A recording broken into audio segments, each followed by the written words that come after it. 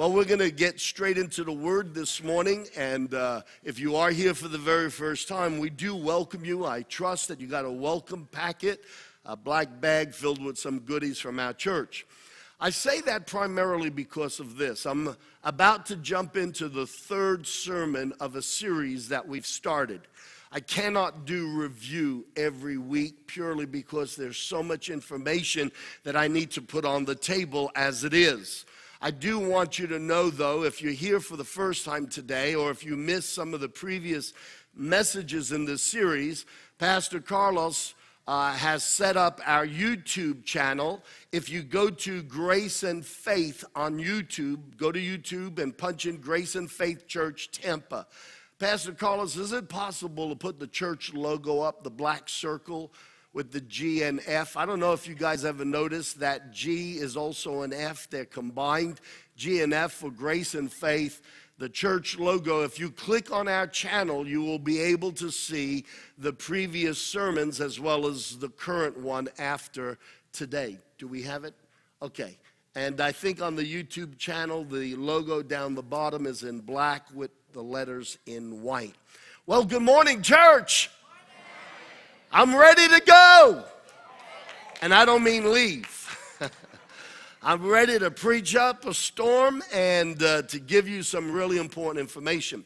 This series is called The First Step to Your Greatest Successes in Life. God doesn't want you to hit one high moment. He wants you to hit high moment after high moment after high moment. And so, good to see you and Lori back. Jeff and Lori, great to have you guys back. It is the first step in your greatest successes. God wants his kids to be successful. And successful starts with being happy, content, fulfilled on the inside. And that starts with developing a relationship with God and having intimacy of relationship with him. And so the first step to your greatest success. Today, I'm going to be preaching. My title is called Soul Control. S-O-U-L, Soul Control. This series started with a sermon that was entitled, and I'm searching my memory bank right now. The first one was called The Garden of Conflict, and it's where in our soul we come to a place, a crossroad, a moment in time where we have to make a decision. Am I going to react out of my past? Am I going to react out of the circumstance? Am I going to choose the thing that I think is best for me? Or am I going to surrender all of those myriads of decisions that make up the life I will have lived? Am I going to submit them to God and say, Father, not my will, not my way, but your will and your way be done in me. You see, I'm absolutely convinced that as smart as I am, I'm not smarter than God. I'm absolutely convinced that as good a person as I can be, I'm nowhere near as good as God. I'm absolutely convinced that as much as I want my success, God wants my success even more than me. I am convinced that God is so good, he can never have an evil motive. God is so good, he cannot be prejudiced. He cannot prefer one person over another. God has established laws and rules in the realm of the Spirit. And the more we read God's word, the more we understand how the spirit world works. Look, if you're going to get a license, you need to understand how the laws of the road work. Or you're going to be in deep doo-doo pretty quick, okay? You have to understand what a red light means and what a green light means. And you have to understand common rules that hopefully everybody else on the road is abiding by also. Otherwise, you'll have chaos. And if you get behind the wheel of a car and you don't know the rules of the road, you'll not only be a menace to yourself, you'll be a menace to everyone else. What amazes me is that we don't follow this logic through in the church. We get a lot of sermons but not a lot of teaching on principles. The spirit world can be defined. And today we are going to be defining yet again another aspect of the spirit world and how we function in this natural world as well as in the spirit world.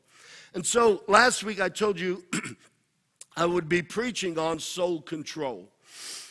The Bible teaches us that we are a triune being. We are made up of three parts. You get to see the outside of me, and most of us in this room would all like to change something about the outside of us. But it's not the outside of us that really determines the type of person we are. It's what's on the inside. And so we are spirit, the Bible says. We are a soul, and we are a body. Now, I make this statement almost all the time. That is a divine progression. When you start to understand the Word of God, you will understand that there are certain laws that start with point A, and you'll never get to point B until you start with A, and you'll never get to C unless you've gone from A to B, then to C. That's a progression. And there are many laws in God's Word that are divine progressions.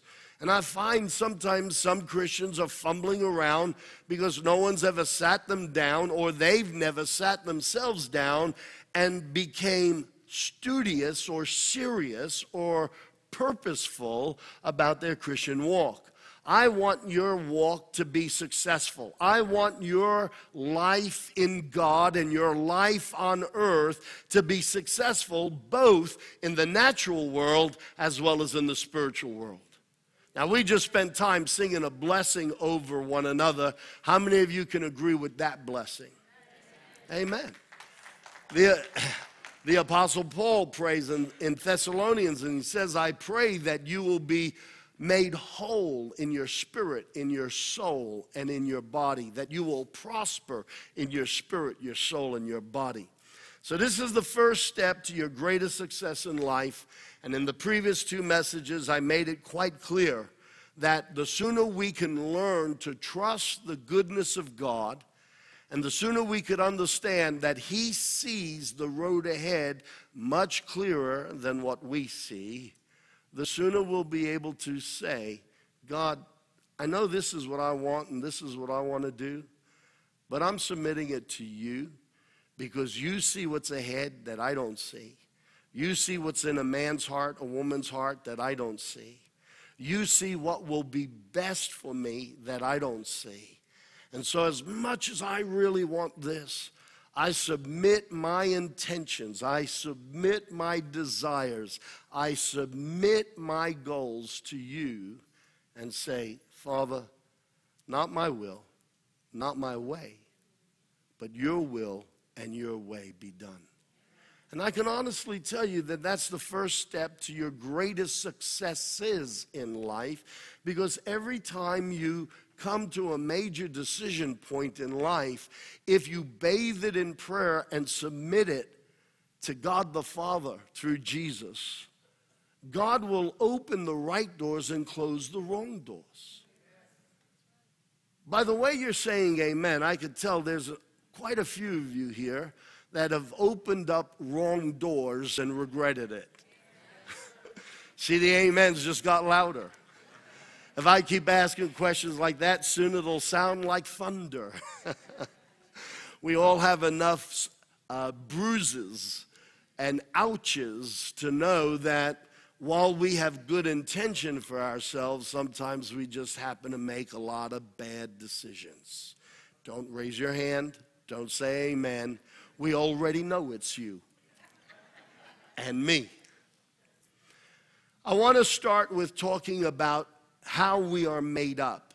We are spirit, soul, and body. And I started to say before, I always make this statement, it is a progression.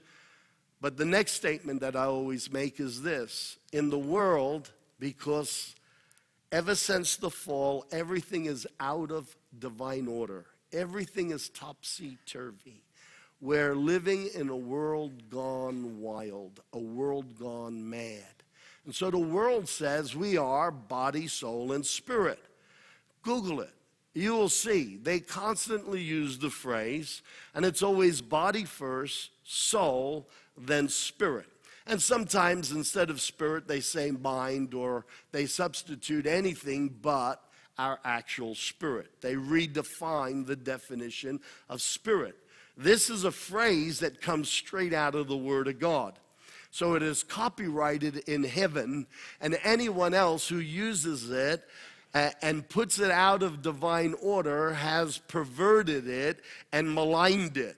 We are spirit, we are a soul, and we are a body. And the sooner we understand how that functions, we can make sense or greater sense of our lives. Now, how many of you want to make greater sense of your life? I got half of you. How many of you want to make greater sense of the lives of the people in your lives? Now, I got everybody. All right. We're going to put up a little diagram, and this diagram shows, for the sake of giving us a visual, the body is the outer circle because that's what everybody sees. The soul is the next place, and if you can't read what it says there because the printing is a little bit sketchy, the soul is the place of the mind of your intellect and the mind of your emotions. And thirdly, it is the place where your will is triggered. I've said it over and over again, our best human decisions, not God decisions, our best human decisions generally come out of a combined consultation and agreement with the mind of our reason and the mind of our emotions.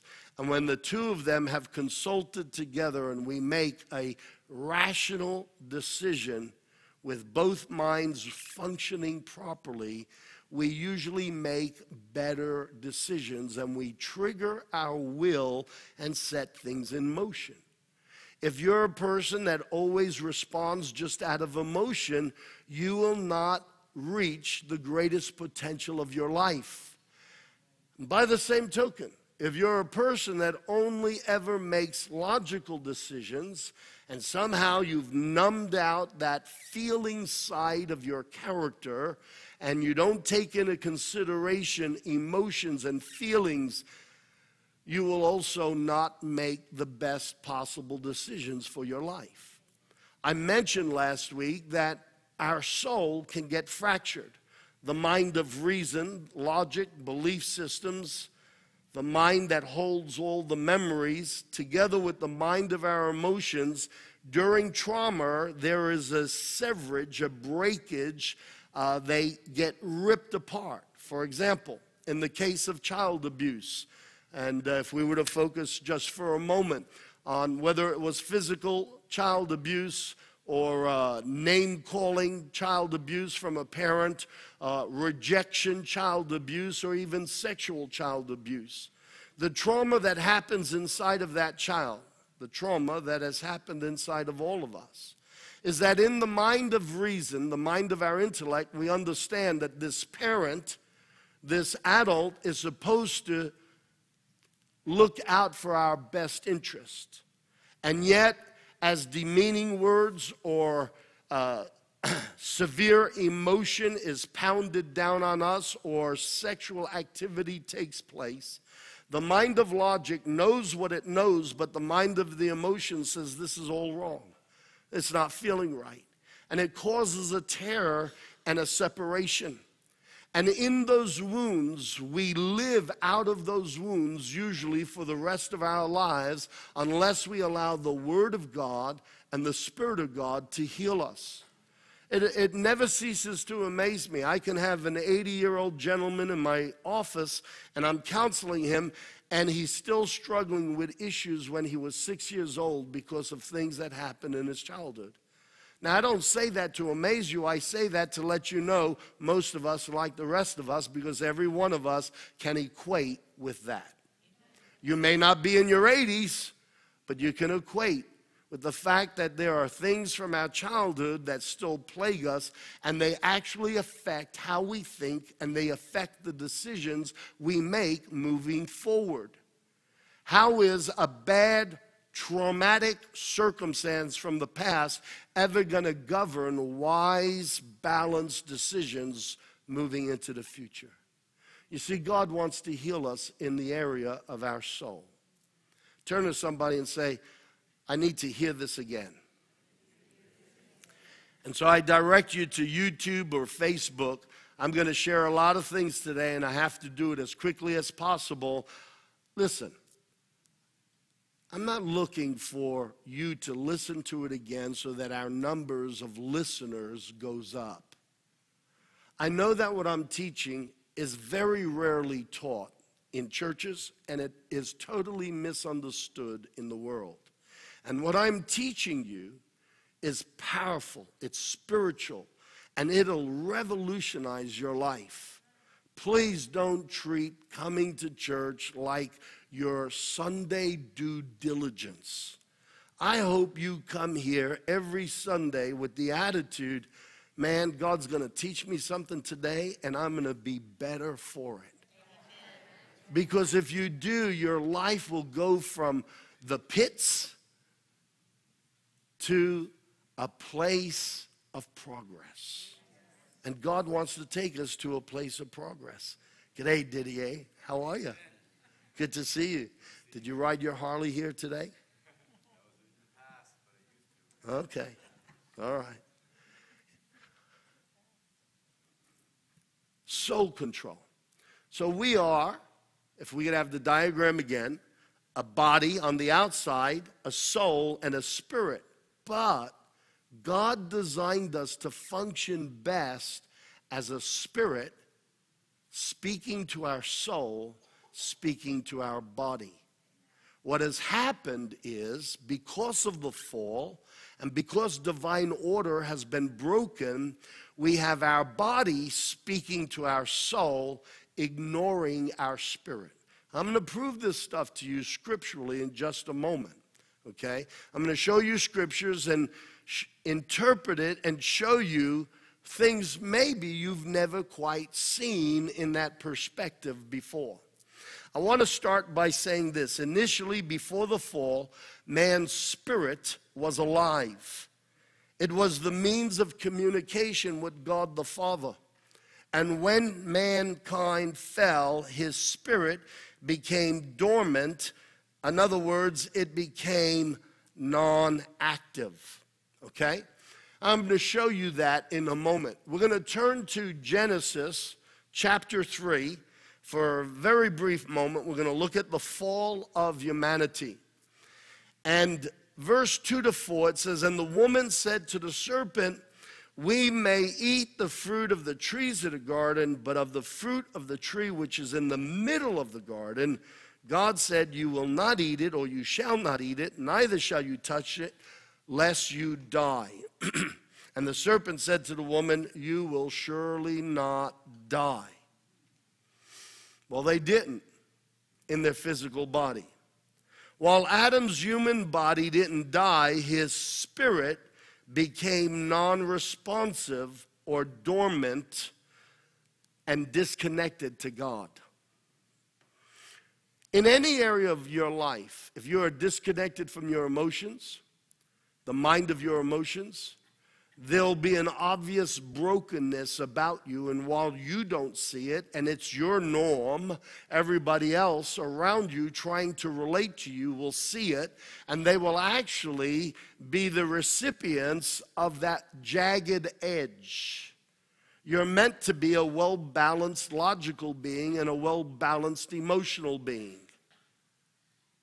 And so, when we've been traumatized and we've stifled emotion, while we think we are preserving ourselves and protecting ourselves, we are actually closing the door and limiting ourselves from reaching our best potential and best outcomes in life.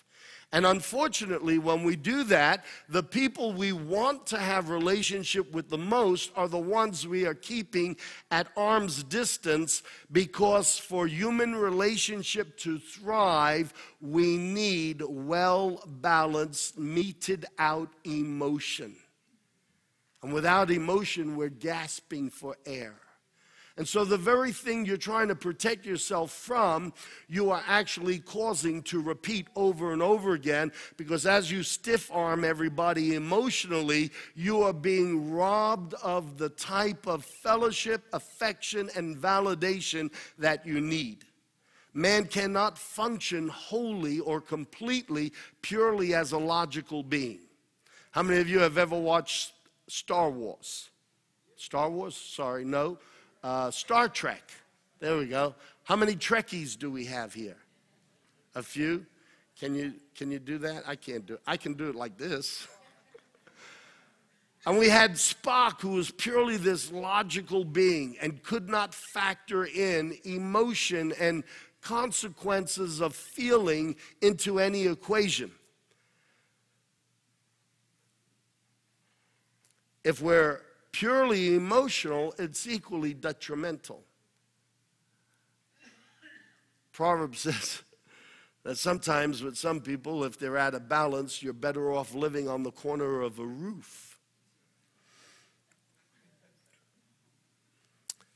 The woman said, "We will die," and the serpent said, "No, you won't." Whenever you're disconnected, whether it's disconnected from your emotions or disconnected from logic, whenever we're disconnected, we are not whole. Man died and became disconnected with God. And I have news for you. Whether you believe there's a God or not, you are never whole until you are reconnected with the source of life, God, your creator, your lover, your father. Okay? And so any form of disconnection in life actually brings less of us to the party. And the very first place we get disconnected is in relationship with God. And humanity died in the sense that his spirit became dormant and non-responsive. Now let me prove that to you from Scripture. Sometimes, we get religious doctrines and there's no Scripture to back it up. In Ephesians chapter 2, verse 1 and verse 5, in the old King James translation, Paul uses this word, quickened. He says, "And you hath he quickened who were dead in trespasses and sin." Before you came to Jesus, we have some folk here that have recently asked Jesus in their heart. Before you did that, the Bible says your spirit was dormant. You were not hearing and seeing and relating to God in the capacity that he designed and that he created. And so when we come to Jesus, what happens is our spirit is awakened, because now we can have relationship with the Father in spirit. Hello? Absolutely. All right. So Paul says, "And you hath he quickened who were dead in your trespasses." Verse 5, even when we were dead in sin, we're in sin, but we're not physically dead. We're dead spiritually. Even when we were dead in sins, he hath quickened us together with Christ. By grace you are saved. The word quickened in the Greek, in the original manuscripts, if we were to read this in the original parchment in Greek, I won't even try to pronounce the Greek word, because then you'll realize how educated I am not. It means to make alive together with. Our spirit is brought back to an awareness and a consciousness. While you are alive before you meet Jesus, your spirit is dormant. But it is quickened, it is awakened, it is resuscitated. It is brought back to a place of awareness. And so the Bible teaches us this.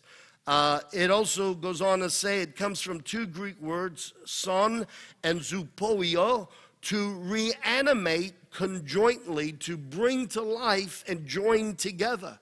When you got born again, your spirit not only was made alive and aware, it was joined with Jesus Christ.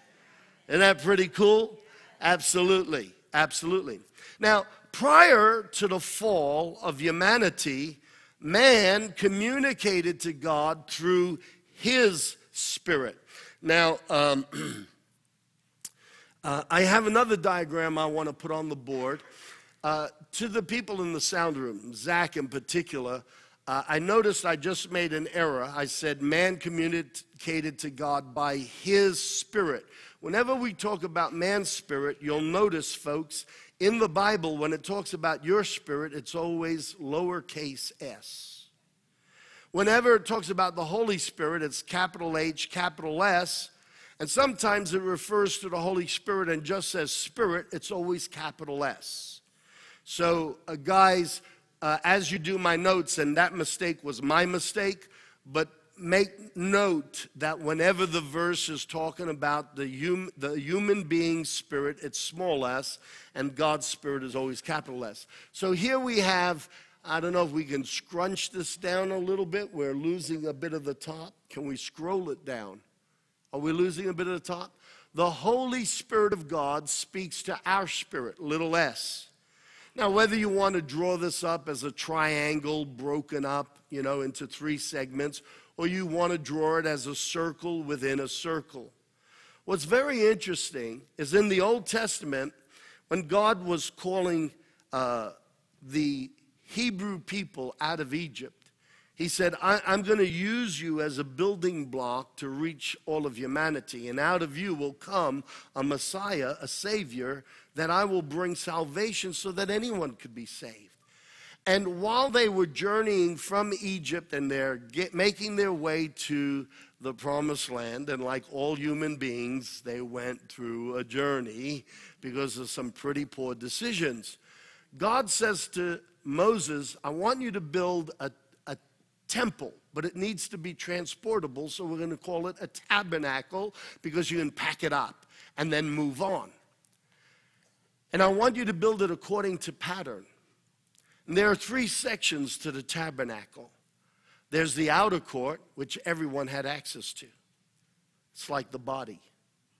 And then there's the inner court where the priests function.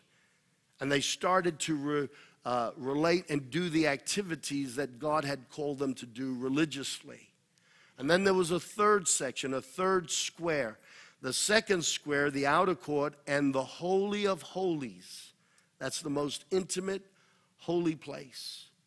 Was like one box divided in half, whereas the outer court is a separate box. That's interesting because your body, when you die, will stay here in the ground, but your soul and your spirit will go to be with God. And it's very interesting that the tabernacle is designed, it's one complete outer box made up of animal skins and tent poles.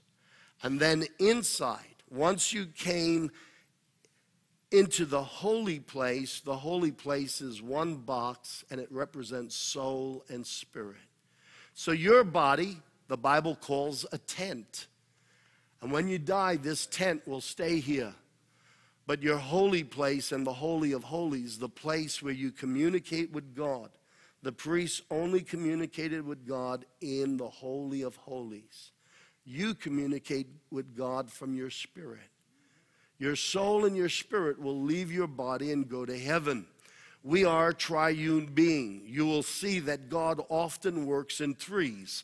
God is a triune being, God the Father, God the Son, and God the Holy Spirit.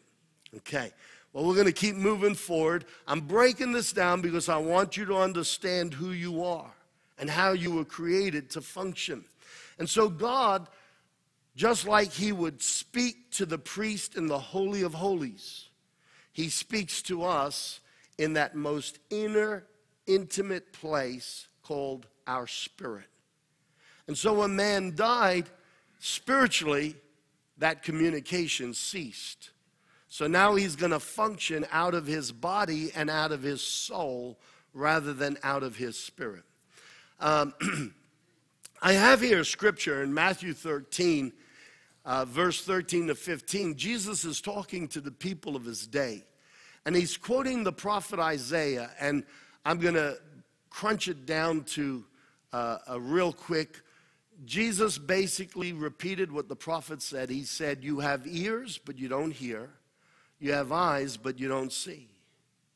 You have a heart, you don't understand. And what was he saying? Was he saying you have physical eyes, but you're physically blind? No, he was saying you have eyes, spiritual eyes, but you're spiritually blind. You have spiritual ears, but you are deaf. He was speaking to religious leaders of his day, and they had a religious tradition.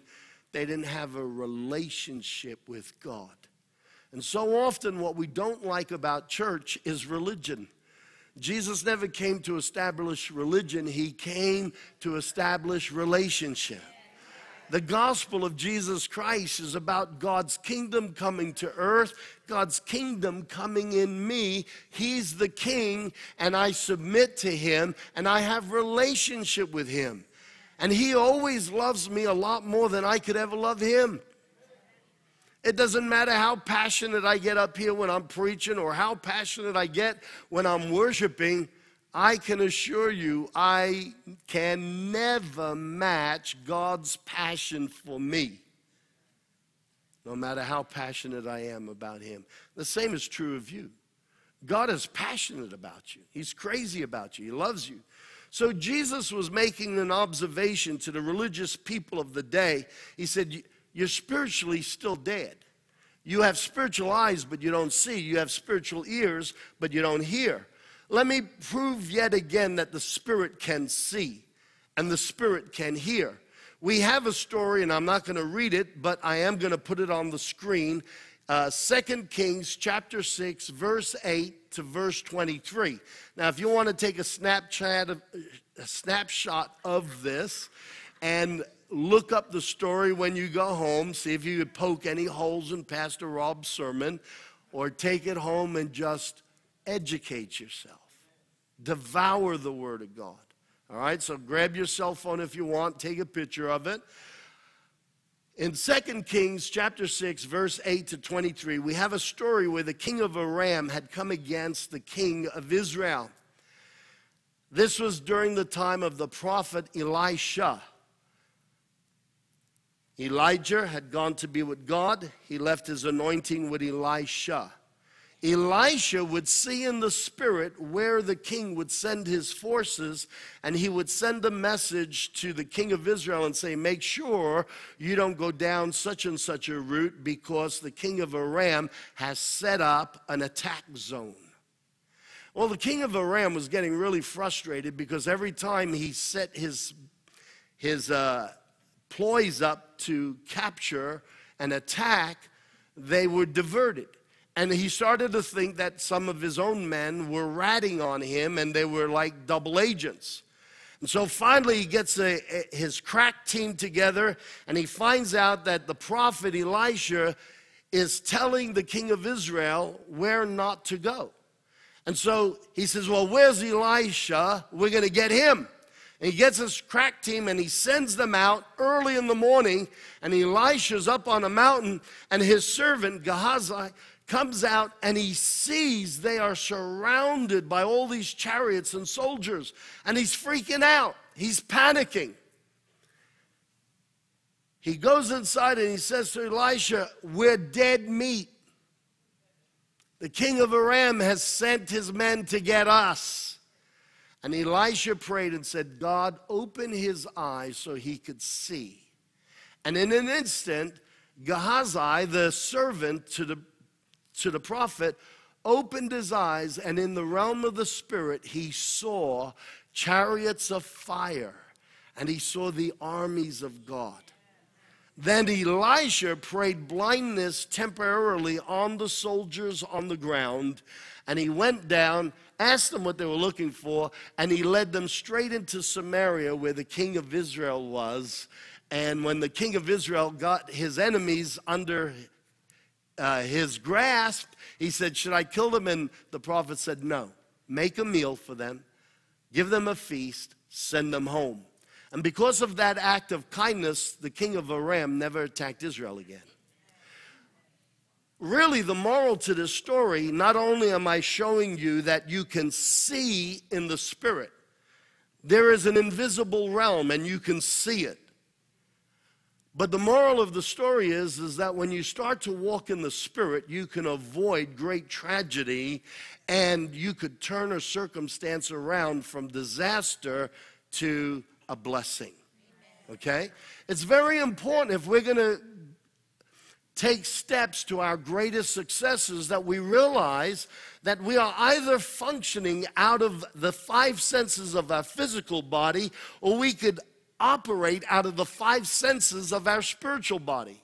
You see, the natural often correlates to the spiritual. Now, I purposely said the natural correlates to the spiritual because the spiritual is always first. The natural is secondary. And so in your natural body, your physical body, you have five senses. And that is the sense of sight, sound, smell, touch, and taste. Those five senses also exist in the realm of the Spirit. You can see in the Spirit. When I get a word of knowledge, sometimes I see images over a person, and then I speak out what I see, and it's accurate. Sometimes I hear it. A conversation starts taking place in my head, and it has nothing to do with my rational brain. And all of a sudden, my rational brain tries to interrupt it and say, well, that can't be right. The Spirit of God is speaking to my spirit and bringing the information to my soul the way it was meant to be. We can see in the Spirit, we can hear in the Spirit, you can actually taste in the Spirit. You can smell in the Spirit, and you can feel or touch the presence of God in the Spirit. The natural body also has appetites. Your physical body has appetites. One of its appetites is hunger. Your biological physical body needs food or it will die. Hunger becomes a strong driving force. You have hunger in your natural body. You also have thirst. If you don't drink, you will die. You could eat all you want. If you don't drink, you will die. These are called appetites. In your natural biological body, you also have the appetite for intimacy, and in that intimacy is sexuality. To be sexual. These are drives, these are urges that start from the physical body, and they speak to us, and they can trigger our will. Now I'm going to ask you a question, and if you don't put your hand up, everyone will know you're just a liar. Who's ever been spoken to by the appetites of their physical body? Let me see your hand. Of course, we all have. This is just how it functions. What's interesting is, because we were created to be spirit first, and our spirit is meant to speak to our mind of our intellect and the mind of our emotions, triggering a course of action and then telling the body what to do, we also have these five senses and these appetites in our spirit. In our spirit, we're meant to hunger for God. We're meant to thirst for God. Jesus actually said, blessed are they that hunger and thirst for righteousness, for they will be filled. What's happened is we live in a world where people are spiritually dormant, and there is no hunger for God and no thirst for God. We live in a godless society, and because we live in a godless society, we don't hold ourselves accountable to a higher power. Come on, somebody say this is good preaching. I know you're listening and you're trying to absorb it all and you're taking it in, but every once in a while the preacher needs to know you're with him. Are you with me? Am I hitting the mark? Okay? So just like these appetites exist in your physical body and they will drive you, they were meant to be operational and functional in your spirit. But the enemy understood, I've got to deaden man's spirit because otherwise he will never follow me and submit to me. Now what happens is we ask Jesus into our heart, but then we don't develop our spirit. And we keep living out of our soul and out of what our body wants. And so we don't develop spiritual hunger and spiritual thirst. And so the prophet said these people are forever seeing, they're forever hearing, and they don't have a heart to understand. Their spiritual eyes are blind, their spiritual ears are deaf, and they've lost the spiritual hunger and the spiritual thirst for God. I want to tell you, if you want to knock your life out of the park, if you want to rock it, if you want to take your existence to a whole nother level, stir up your spiritual hunger, stir up your spiritual thirst, and get hungry and fanatical about the things of God. I promise you, as surely as I stand here today, God will show up when you're hungry and when you're thirsty.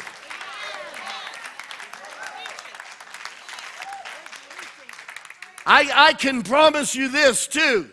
In the natural, when I'm hungry for pizza, pizza shows up. And if you're hungry for God, so many Christians never get out of their soul and never learn how to live from their spirit. And so we have men, we have women, and they come to church and they're just not with it. Why is everybody else excited?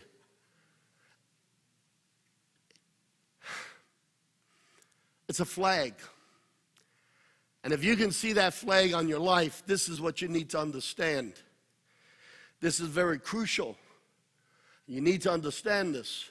Because what that red flag is saying is that while you are not responding from your spirit with hunger and thirst for God, you're not living potentially out of the fullness of your spirit, and therefore the enemy can sabotage you any day of the week.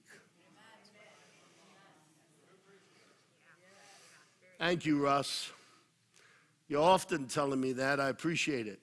I need to get feedback. We need to hear stuff like this. You know, I could get up here and do your 30-minute motivational talk and inspire you and smile from ear to ear and stay so neat and tidy that I don't even sweat a drop. And every hair on my head, which is getting more and more by the day, would be perfectly in place. I'm not here to give you a sermon. I'm here to teach you the principles of life. And if I'm not religious enough for you, I don't care. I don't want to be religious. I want to be real. And I want to say things that are meaningful and transformative. God is real, and He doesn't want us to play church. And too many Christians play church. If you are not attending to your spiritual well-being and you come every Sunday, I don't care if you can memorize scripture. If you are not putting it into practice and causing your spirit to grow, you're playing church. Amen. We got to get real with God. And if my being real causes an offense, that's one offense I'm willing to allow happen. I would rather you get motivated. I would rather you get stirred. I would rather you go home and argue with God, and then God will tell you He's right.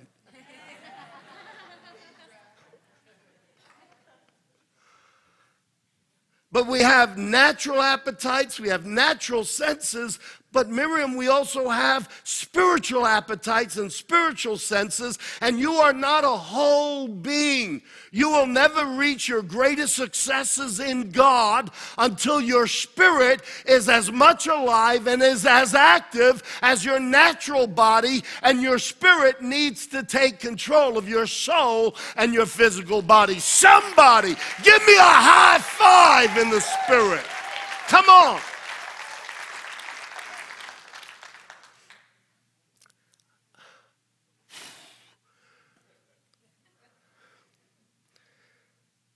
There's examples of hearing in the Spirit. Just put it up there real quick. I'm not even going to talk about it. They can take a picture if they want. Here's a story. The Bible says, and in those days the word of the Lord was rare. They weren't hearing God. And a little boy was given to the priest to be raised up in the temple, and he started to hear. Even the old man didn't hear God calling, but the little boy heard God 3 times, and he went to the prophet Samuel, and Samuel said, I didn't call you. He said, yes, you did. No, I didn't. Yes, you did. No, I didn't. And then finally Samuel realized God was speaking, and only the boy could hear him. The little boy was Samuel. Samuel went to Eli, the priest. And finally Eli said, Samuel, the next time you hear what sounds like my voice calling you, say, yes, Lord, what do you want? You can hear in the Spirit. It is my desire to bring you to a place in your Christianity where you see in the Spirit, hear in the Spirit, where you understand in the Spirit. I want to bring you to your greatest functionality in Jesus Christ. Turn to somebody and say, that's what I want. All right. Here's another really cool example. I can't believe how. Can you put the next scripture up? I'm going to take you through this here because this is the nativity scripture. We never see this. We never see it. Let's go to the actual verses, Zach, if you've got them. It says, in the 6th month of Elizabeth's pregnancy, Elizabeth and Zechariah were the parents of John the Baptist. They were barren. They never had children. And Zechariah serving in the temple, an angel appears and says, you're going to be a daddy. And he goes, come on. And the angel says, you're going to name him John, but because you didn't believe, you're going to be dumb for X amount of time until the baby's born. Zechariah comes out. He can't talk. He writes down, I had a visitation. My wife's going to have a baby. And anyway, the story goes on. In the 6th month of Elizabeth's pregnancy, God sent the angel Gabriel to Nazareth, a town in Galilee, to a virgin pledged to be married to a man named Joseph, a descendant of David. John the Baptist ends up being the cousin to the biological Jesus, all right? To a virgin pledged to be married to a man named Joseph, a descendant of David. The virgin's name was Mary. The angel went to her and said, greetings, you who are highly favored. The Lord is with you. Mary was greatly troubled at his words and wondered what kind of greeting this would be. But the angel said to her, do not be afraid, Mary. You have found favor with God. You will conceive, give birth to a son, and you are to call him Jesus. He will be great, and he will be called the Son of the Most High. He will be called the Son of the Most High. The Lord God will give him the throne of his father David, and he will reign over Jacob's descendants forever. His kingdom will never end. Mary says, how will this be? She asked the angel, I'm a virgin.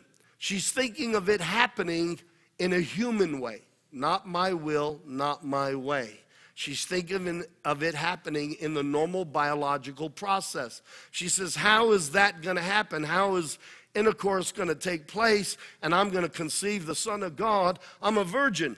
And the angel says, look, you got to be real when you read the Bible. It's there. Don't read it with religious eyes. I didn't write this. It's there. God wants you to use your brain and think. Don't just go, Read it. The Word of God is very practical. It's very real. It's very honest.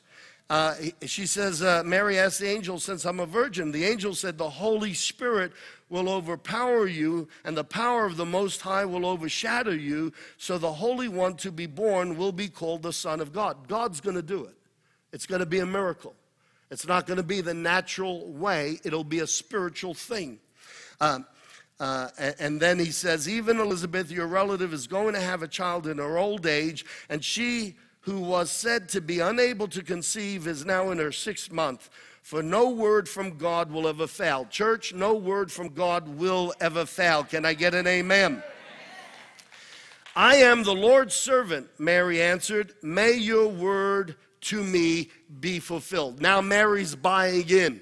She says, I'm a servant. Let him do. God, your will, your way.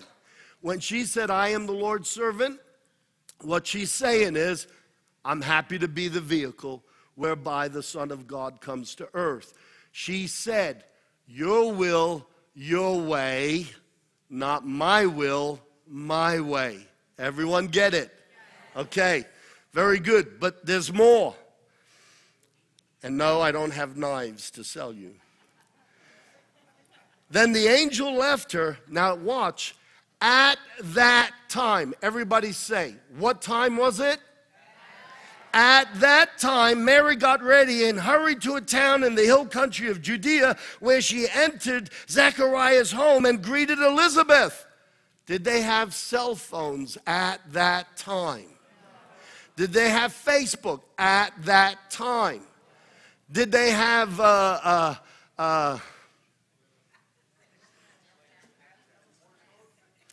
I'll leave it to your imagination at that time. All right?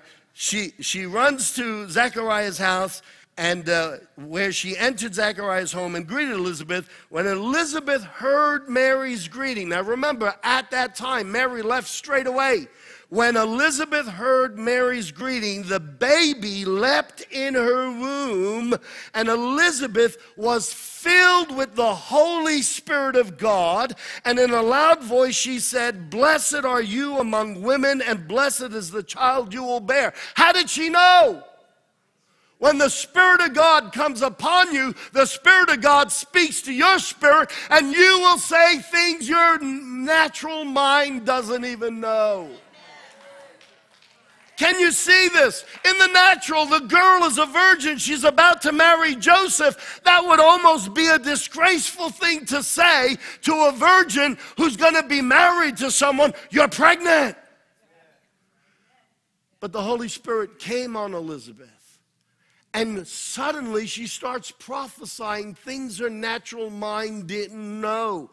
People want to say the gifts of the Spirit aren't for today. If the gifts of the Spirit aren't for today, then your spirit doesn't exist either. Your spirit is designed to hear from God and communicate with God. And God wants to talk to you through the gifts of the Spirit, through prophecy. He wants to give you information. He wants to give you plans. He wants to give you dreams. He wants to give you a way of escape. He wants to drop supernatural wisdom in your spirit. We will never reach our greatest successes in life while we live out of this body and out of the soul. We have to learn how to live out of our spirit. Let the Spirit of God talk to our spirit, and then your spirit talks to your soul, and then your soul comes into agreement with your spirit and tells your body what to do. What happens to most of us is our body tells our soul what to do. And then we trigger responses. Is this good? Yes.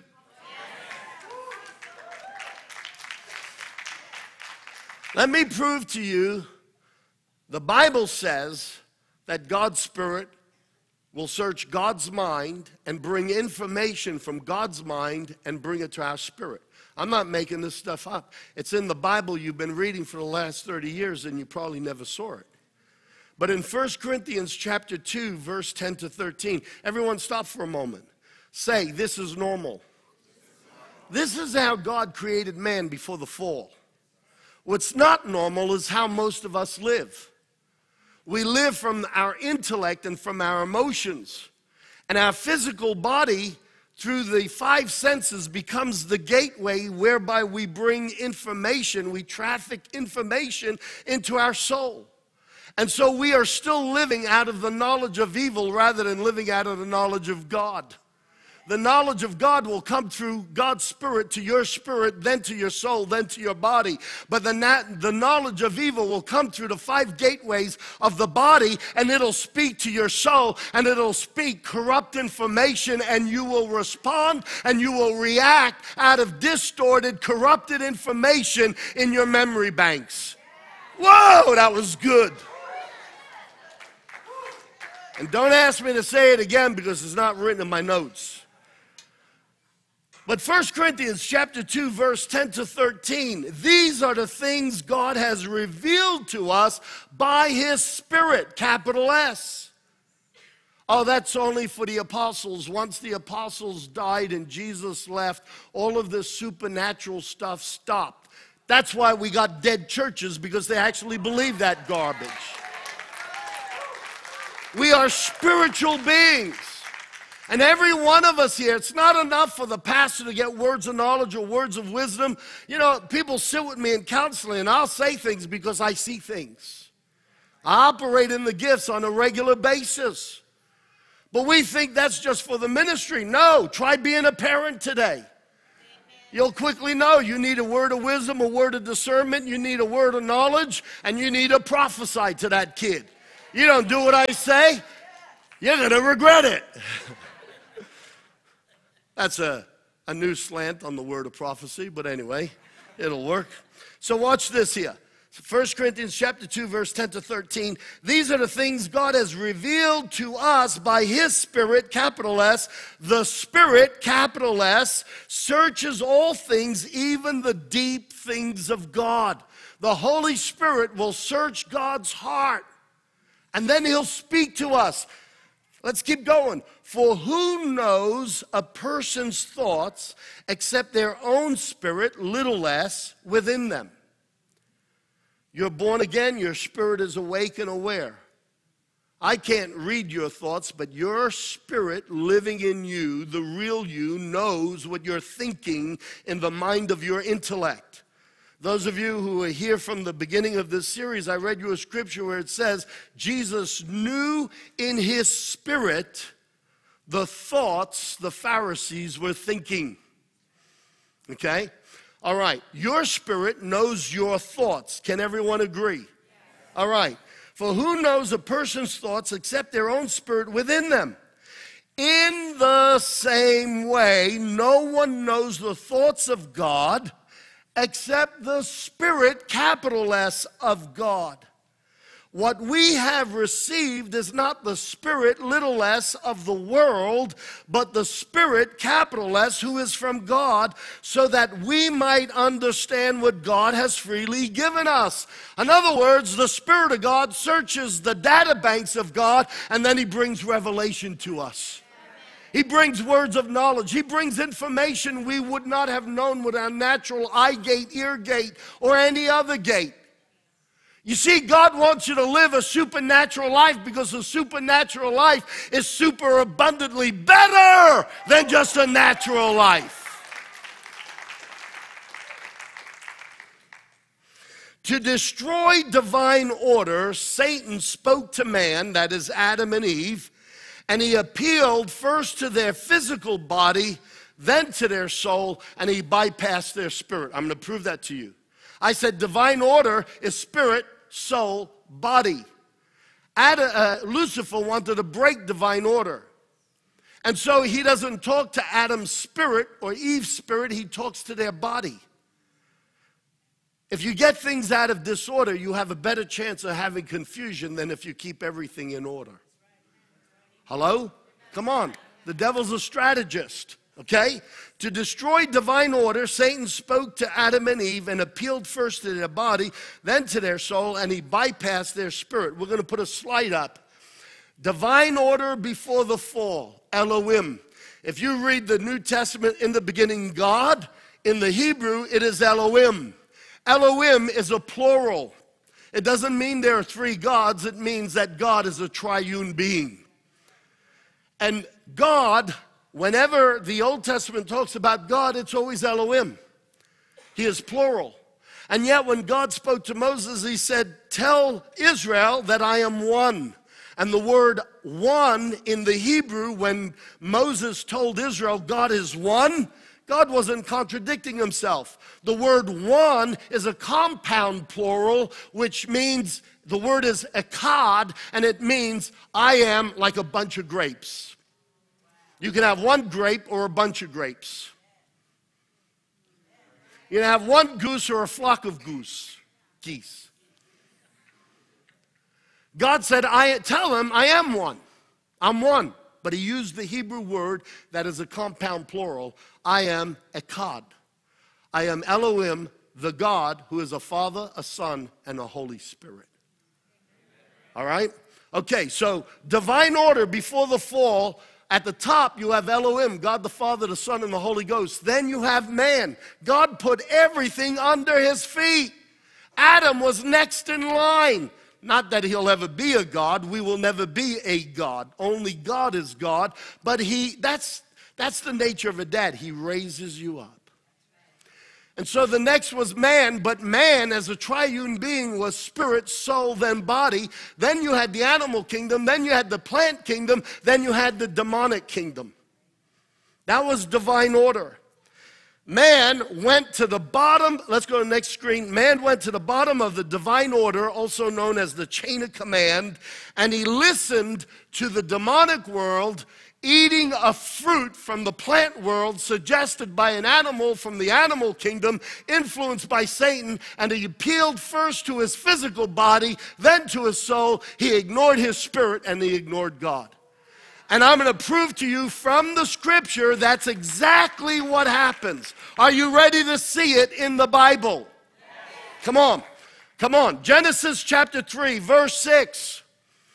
And when the woman saw that the tree was good for food, yum, yum, yummy in my tummy.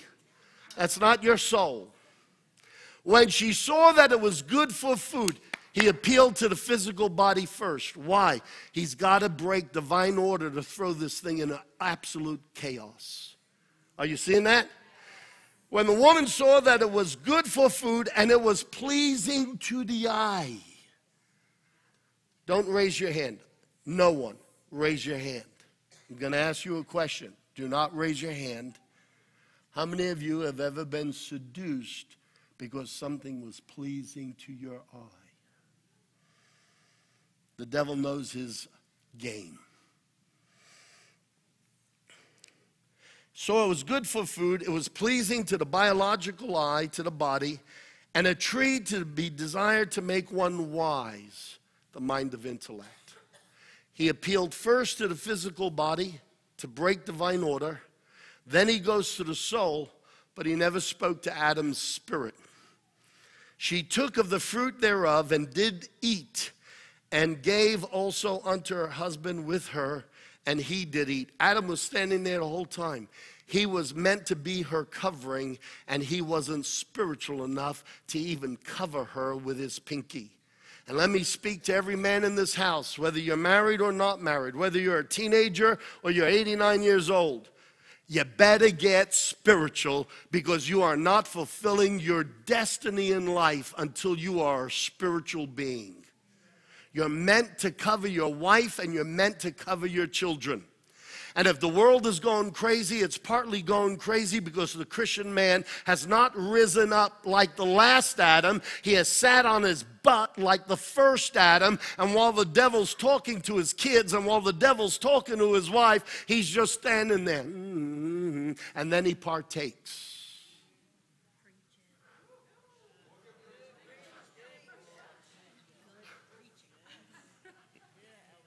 You said, ouch.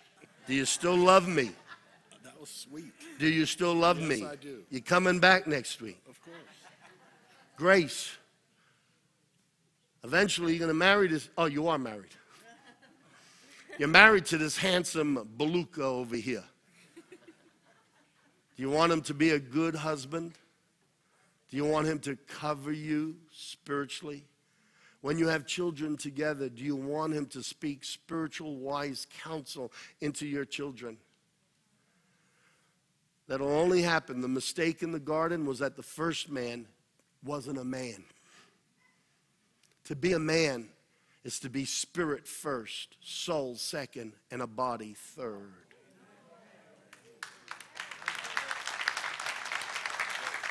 We put all the emphasis of what a man is on the physical body. I go to the gym, look at my abs. Most guys flaunt the fact that they have a six-pack. I got a whole barrel. I'm trying to reduce it to a six-pack. Men, you're called to be spiritual. I don't care what Madonna sang about a physical world. You're meant to be spiritual. And if your house is out of order, it's because you're out of order. You need to be spiritual. And wives, you need to allow your husband to be spiritual and don't always try to decapitate him by telling him what God said. Amen. And we submit one to another. So there's none of this machoism, male dominance, arrogance. We submit. The Bible says submit one to another. We're considerate of each other. You don't believe that? Jesus said, love your neighbor as yourself. You better love your wife as yourself. And if it's not good for you, then it ain't good for your wife. I hate the fact that people take one scripture out of context and it doesn't marry up with everything else that's in scripture. We're not preaching that men are meant to be the bullies. We're preaching that men are supposed to lay down their life for their family. The greater onus and the greater sacrifice is on the man. Most men want to just pound their chest and say, oh, I'm the boss, do what I said. No, Jesus said, husbands, love your wife the way I love the church. Last time I read, he put himself on the cross and died so that the church could live. Yeah, who said that? You can come back next week. Come on, look, guys. Do you get my heart? I don't want to have church. I've got you for however long I've got you. The world has got you all week. And they're going to fill your brains with mush. Do we have any minors in the room? I'll modify it. The world's going to fill your brains with pigeon poo. In New York, we'd just say crap. I don't want to offend your sensibilities, but man, I want to be real. Can we stop playing religious games and just get real? I need this time with you. I need this time with you. We get so worried about the clock. Guys! Your kids, your wife, your husband, out there, we are being bombarded with a theology and an ideology that is totally godless and contrary to everything that Jesus demonstrated. I can't do church the way a mega church does church and spit at you for 15 seconds and send you home. I have an obligation to build a foundation in your life and to make it real, make it practical, make it tangible so that you could rise up in who God destined you to be. Somebody, give me an amen.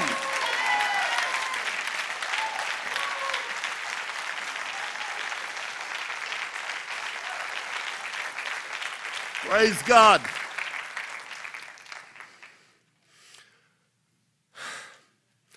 I do respect your time.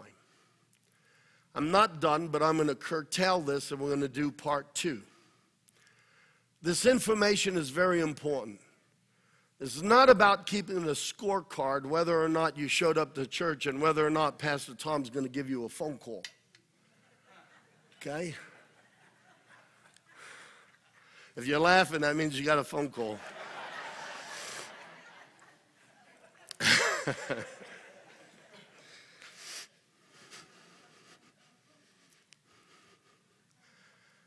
If there was a preacher's suit, I'd rip it off and burn the damn thing. Why? Because we've got too many professionals, and they're not real. No, I'm not real because I talk a little bit of street. No, I'm real because my heart, I don't want to play this game. I want you to succeed. I want you to win. We live in a spiritual world, and there's demons everywhere. And there is spiritual warfare, and there are rules of engagement. And most Christians are walking around in a fog. They don't know the rules of engagement, and we're getting beat up. I don't want you beat up. I want you to beat up on the enemy. I want you to be an overcomer. I want you to be victorious. I want you to know who you are in Jesus Christ. I want you to spoon feed it to your kids. I want you to cover your wife, cover your husband, cover your family. I want you to be the salt. I want you to be the light. I want you to be the pillar in the temple of God. Come on, America needs you. Years ago, there was a slogan when war was on. Uncle Sam needs you. Forget Uncle Sam. Jesus Christ needs you. The world needs the church to grow up and show up and be the church of Jesus Christ.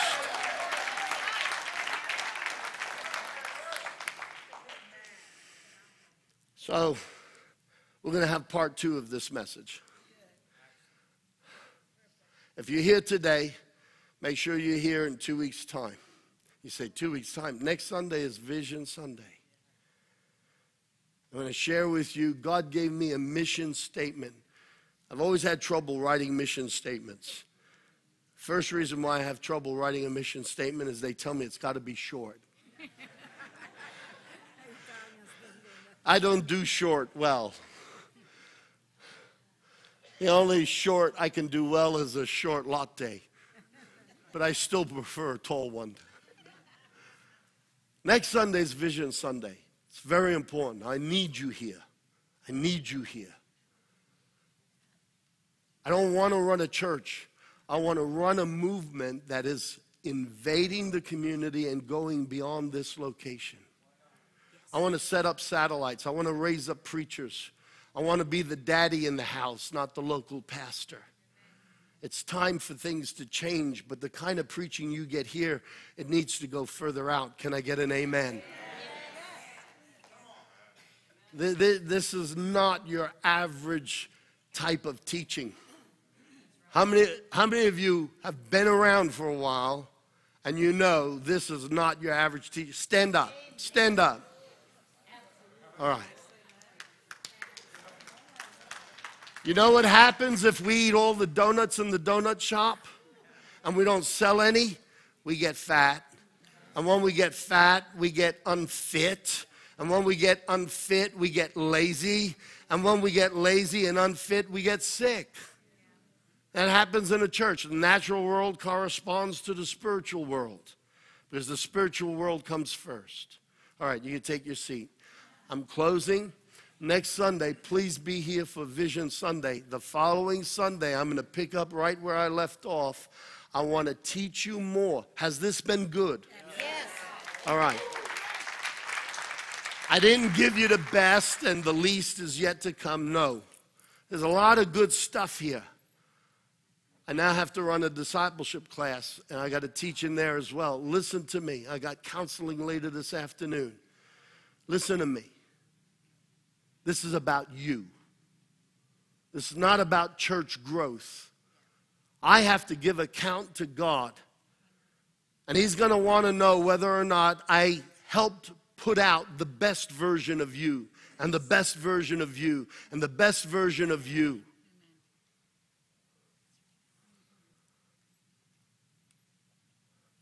I know I'd get a lot more ticks in the like column if every message was just 30 minutes and everyone left on a buzz.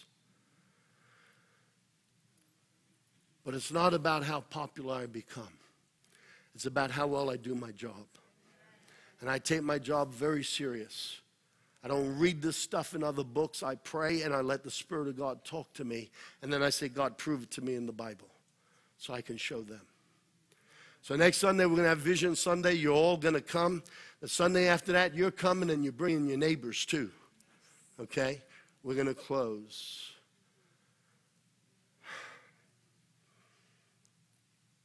You need to ask Jesus in your heart if you've never done that. It's not about sitting your butt in a church chair. It's not about calling yourself Baptist, Catholic, Anglican, Presbyterian. Religion doesn't do it. You have to have a one-on relationship with Jesus. You could come here and listen to me and really like it, but if you never ask Jesus in your heart, you've missed it. I can't be your Jesus, and I can't be your relationship with God. I'm just the instructor. A good one, yeah, I know. No, seriously, I know God has given me a gift. I take this all very serious. If you were to come to Saturday morning prayer meetings and ask some of the people in the prayer meetings like Paul and Beth, Pastor Jan, and Val is there at times, and you would see, I get them to pray for me, and I often break down. Paul, am I lying? I break down in tears. I say, I don't want to preach. my knowledge. I want to hear from God. I take this very serious. I know the stuff I'm teaching you is not common. It's not commonly taught. And I also know it'll revolutionize your lives if you do it. But first, if you've never asked Jesus in your heart, you got to do that. Let's stand.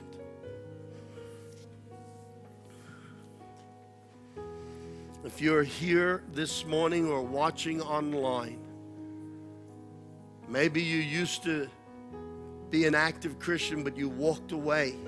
Maybe you've never been a Christian. You need to ask Jesus in your heart. If I'm talking to you, if the Holy Spirit is talking to you, come on. Come on. Don't let your soul, don't let your fears talk to you. Let the Spirit of God talk to your spirit. Raise your hand right now and say, I need Jesus. I want to ask Jesus in my heart. 1, 2, 1, 2, 3, 4. I know these folk just recently did that. That's awesome. You can put your hands down. 5. Thank you, Daniel. That's 3. Mike and Jennifer, they've done that. They're new Christians. They're just growing now. That's awesome. So we got 3. It starts here, guys. Trust me. I'm not asking you to put your faith in me. I'm asking you to put your faith in Jesus. My church cannot save you. Jesus can. I want everyone to repeat after me, especially if you raised your hand. Repeat this prayer. Dear God, I believe you. I'm convinced you love me. You care about me. I've made mistakes. I've sinned. I'm sorry. I just want help. Jesus Christ, come live in my heart. Make sense of my life. I surrender to you and ask you to live inside of me. I want to do life with you. Thank you, God, for sending Jesus. Thank you, Jesus, for hearing my prayer. I receive you and I accept you right now. Amen. Come on, church, put your hands together. 3 people raise their hand today. That's awesome. That's awesome. It really is. Now listen, if you raise your hand and you're able to, I'm running a discipleship class next door. We feed you for free. I give you all the literature for free.